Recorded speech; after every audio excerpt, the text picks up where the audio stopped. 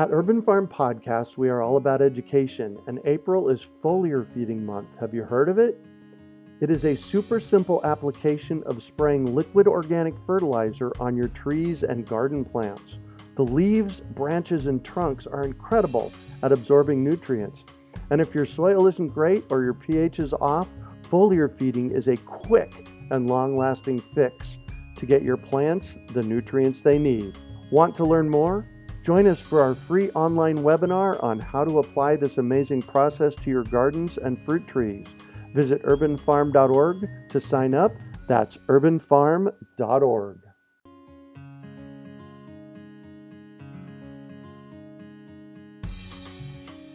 Greetings, urban farmers, gardeners, and healthy food visionaries. Farmer Greg here, and welcome to the 429th episode of the Urban Farm Podcast, where every day we work together to educate and inspire you to become part of your food revolution. Today on our podcast, we have someone who is minimizing food waste and improving soils through growing fungi. We're talking with Tom Tuoti about growing mushrooms at home.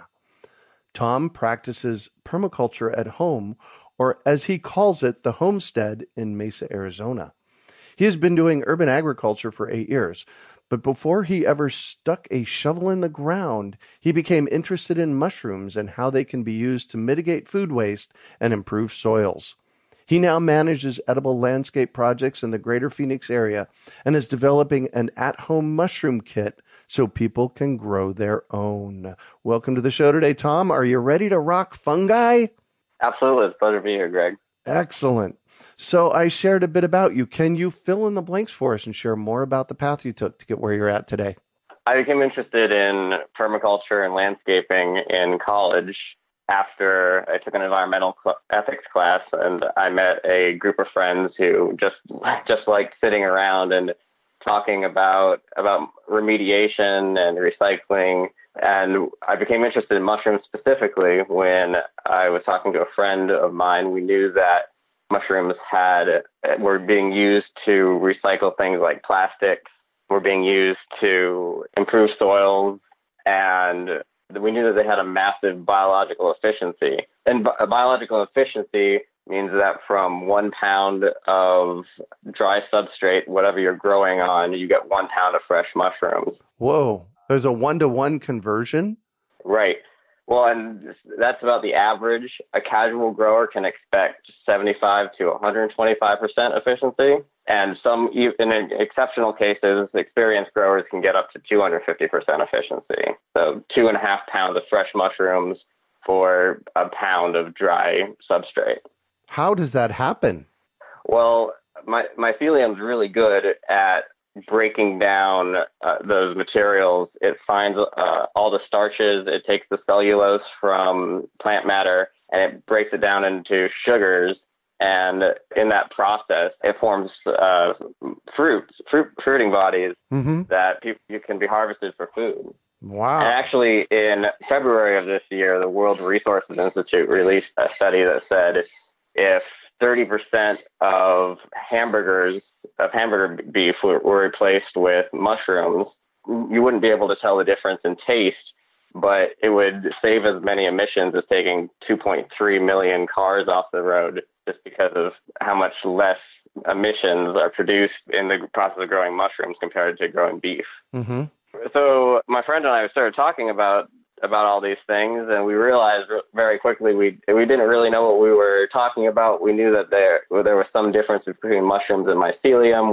We had heard that the proper word was spores and not seeds, for example. Mm-hmm. But we really didn't know what we were talking about. And I'm the sort of person that if I find myself talking about something that I don't really know that much about, my first instinct is to really dive into it. And so that's what really got me started on this journey. So you got interested in mushrooms and you really dove in to check them out. Yeah, absolutely.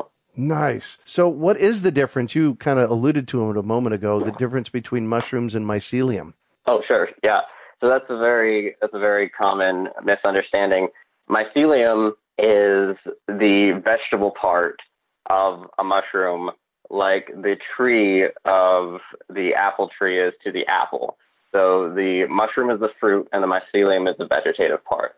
Oh, interesting. The fruits usually pop up just long enough to drop their spores and then rot away.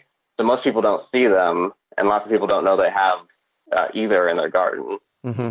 And it's really funny. A lot of people I see will be worried that they have fungus in their soils, Right? and they think that something is wrong. Yep. But actually, the mycelium is a really good sign and improves the soil quality a lot. Yeah, I get that question a lot from people. So they'll send me a picture of mushrooms growing in their yard and say, "Oh my God, how do I kill them?" And it's like, no, you don't want to do that. You want to keep them. Right. So how does mycelium improve soils? Well, it literally and figuratively holds the soil together. Tilling really disturbs the process, but if you take a shovel to a no-till garden, which I practice and I know you practice, Yep. you'll see mycelium spreading all through the soil, and it touches all the different points like a web. Mycelium bonds to different elements in the soil, minerals in azomite, for example, and to the root structures of plants. And there's been a lot of evidence lately that that process not only helps plants absorb the nutrients, but also helps the plants communicate stress and danger to one another. So when you're talking plants here, are you talking plants other than mycelium? Oh, yeah, absolutely. Tell me about that connection between the two. So people might have heard of mycorrhizal fungi. Yep.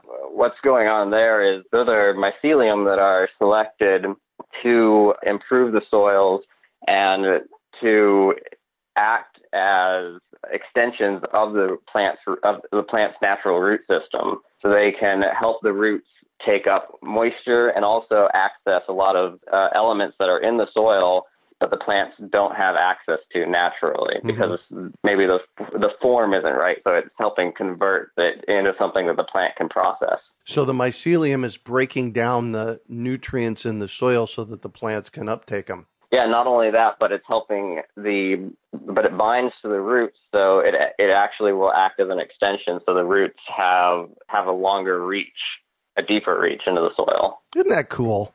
I love how nature works like that. Yeah. Another thing, I think in Arizona, the most important reason we need to focus on mycelium in soils is not only accessing those elements and breaking down organic matter, but also locking those nutrients into the soil. You said locking the nutrients into the soil. What does that mean? In Arizona, one of the biggest agricultural challenges we have is erosion and desertification.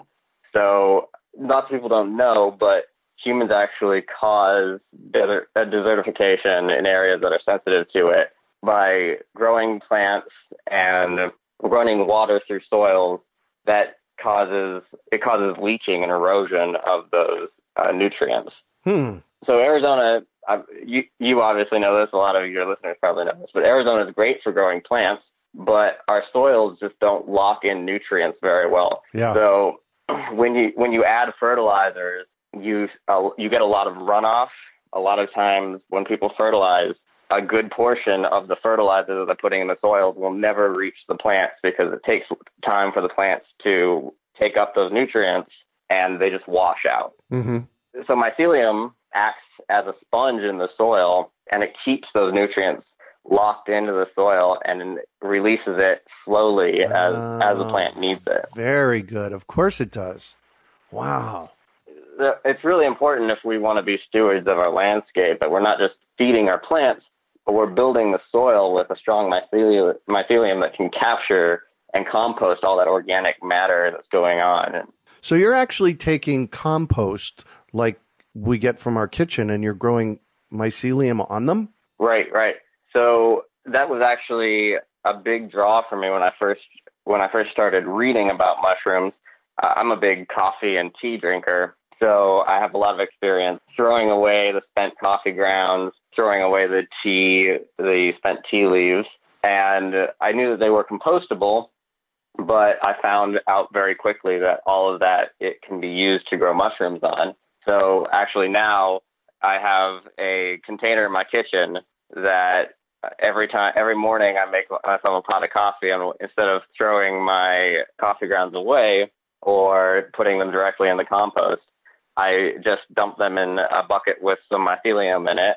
And as it grows out, I get a few mushrooms. And then when it's spent, I'll add that to my compost and just adds another layer in that cycle. Wow. Awesome. And what kind of mushrooms are you growing? I'm assuming they're edible. Yeah.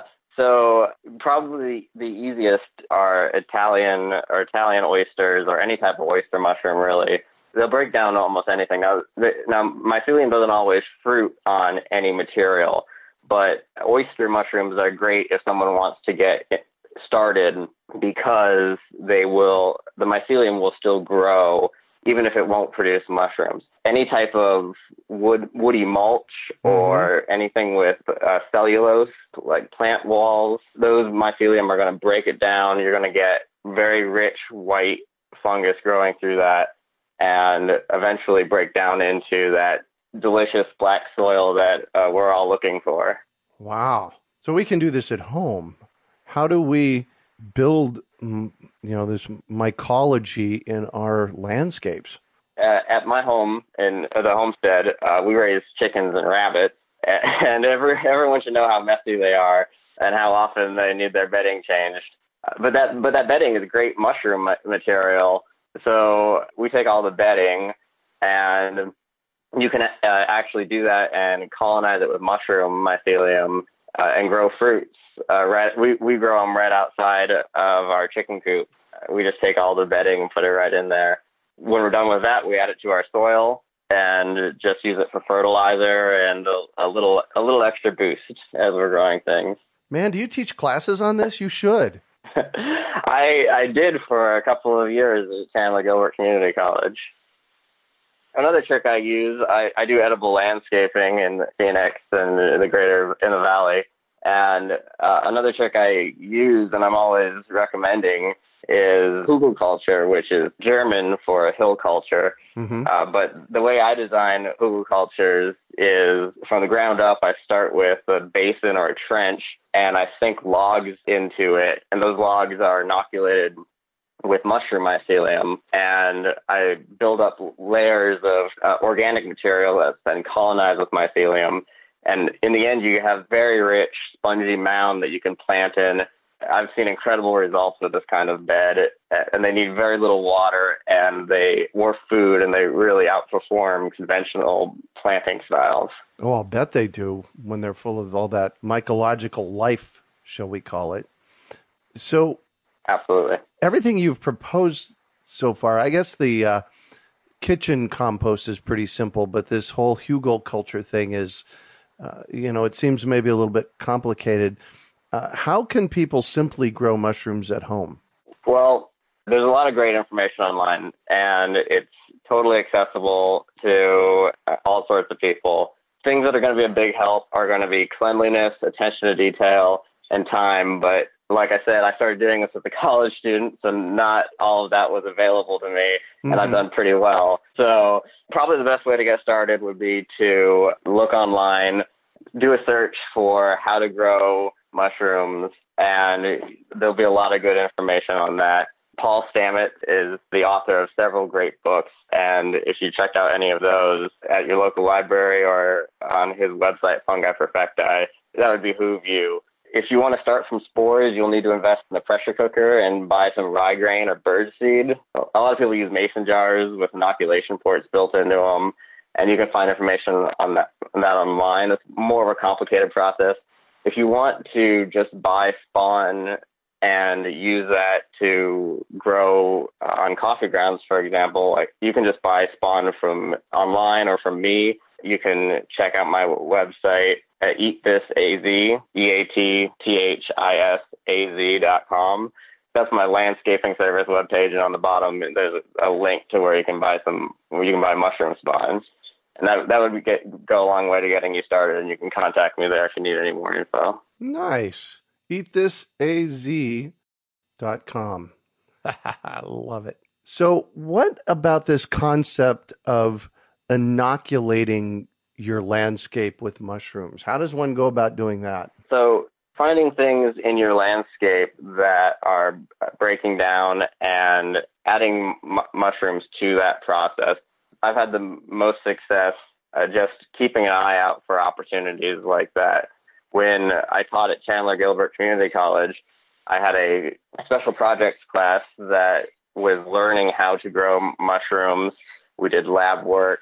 And one of the projects that I had the students do was to go out into the community garden and find all these different uses for mushrooms. And we had logs that were breaking down. We had mesquite trees that were dropping leaves and drying up, and those would rot away. And so we had a lot of success just taking these things that were already available to us and inoculating them with Dawn. It's the same principle as with coffee grounds or with bedding from the chickens and the rabbits.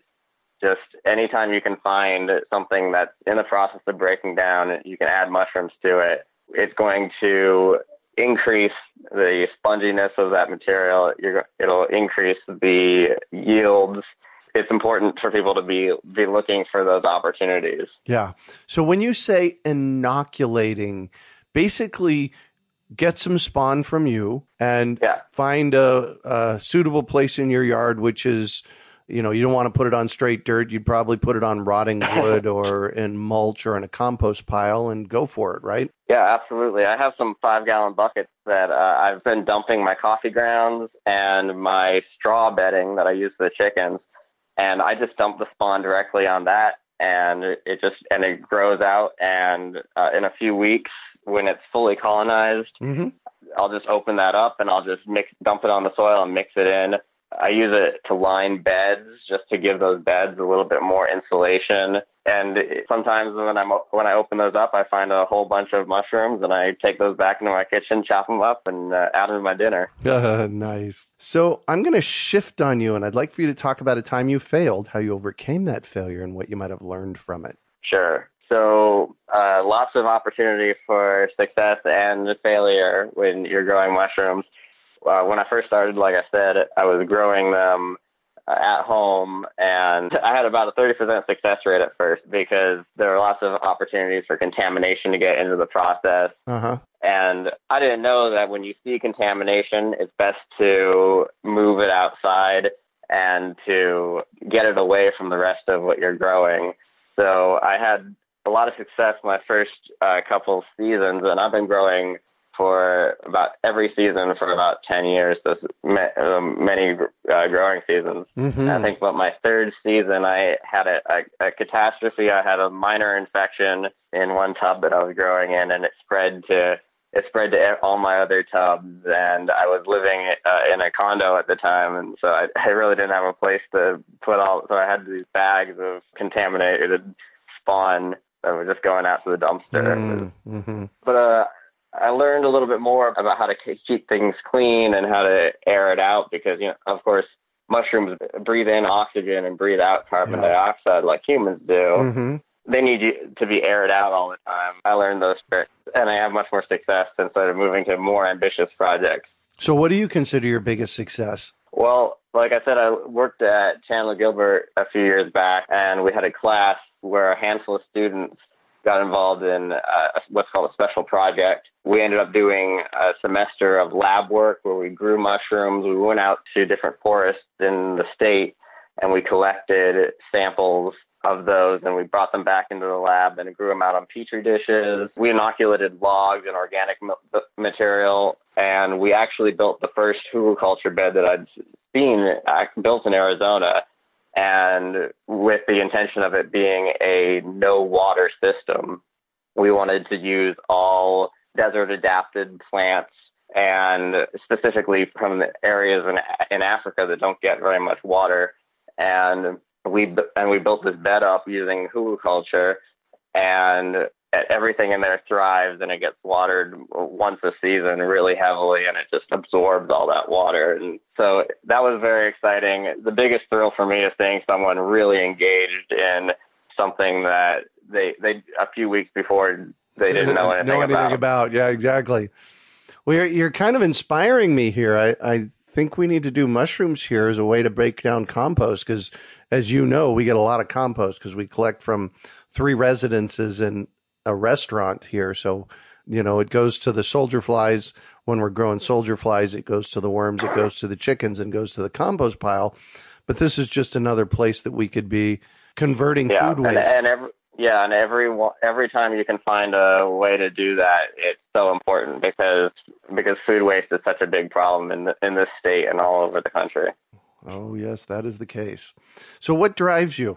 Well, in part that, people need to understand their relation to the landscape, and need to understand how much of their food is just going into landfills, and how they can offset them and how that can benefit them. I think that's especially the case in Arizona, where people need to understand how they fit into the landscape. I want to try to be an example and help other people learn to live in and identify with the landscape in that way. Nice. And if you could recommend one book for our listeners, what would it be and why? So, Growing Gourmet and Medicinal Mushrooms by Paul Stamets is a great book. I have it I have the third edition sitting right here on my desk as a reference. It's got tons of great information for people just starting out and for experts. So cool. And one final piece of advice for our listeners? Don't be afraid of your soil. I see so many people who are afraid of mushrooms popping up in their soil. Don't worry, that's a good sign. Never eat a mushroom unless you're entirely sure where it came from. Oh, that's the case. It's kind of a golden rule among mycologists because there are so many mushrooms that look alike and can really give you a bad day if you eat the wrong one. Well, some of them are deadly, right? Right, absolutely. So just don't do it. Grow your own mushrooms. That's one of the nice things about growing your own mushrooms is what's coming up in your yard. So. Oh, perfect. Well, thank you so much for joining us on the show today, Tom. Of course, thank you. How can our listeners get a hold of you? Visit my website at www.eatthisaz, that's EATTHISAZ.com. And that's my landscaping services page. And if you visit the bottom of the page, you'll see a button where you can buy mushroom spawn from me. And my contact information is also on that page. You can also find show notes from today's podcast at urbanfarm.org/mushroom-tom. We are your urban farming resource. You can find our podcast on iTunes, Google Play, Stitcher, iHeartRadio, and every place where podcasts are found. Also visit urbanfarm.org to find articles, webinars, courses, and more. Well, that's it for today. Thanks for joining us on the Urban Farm Podcast. We hope you enjoyed today's episode of the Urban Farm Podcast. Remember to listen for tips, advice, and resources to help you on your journey with urban farming. You can find us on the web at urbanfarm.org or send us an email to podcast@urbanfarm.org. In the words of Vincent van Gogh, great things are done by a series of small things brought together. Be encouraged that with each lesson learned and skill developed, you are one step closer in the direction of your dreams. One of the first things that many of us learn when we start to garden is how to water and fertilize the soil. But there is an exception to this rule, and it's called foliar feeding. You should foliar feed or water the leaves of your plant with liquid fertilizer when you want certain nutrients to be absorbed better. Not only are the leaves great at uptaking liquid fertilizer, if your soil isn't very good or your pH is off, foliar feeding can help your veggies and fruit trees quickly get the nutrients they need to thrive. If you're ready to start foliar feeding for maximum growth, yields, and quality, head on over to urbanfarm.org/feed-the-leaves to see our selection of foliar feeding products. That's urbanfarm.org/feed-the-leaves.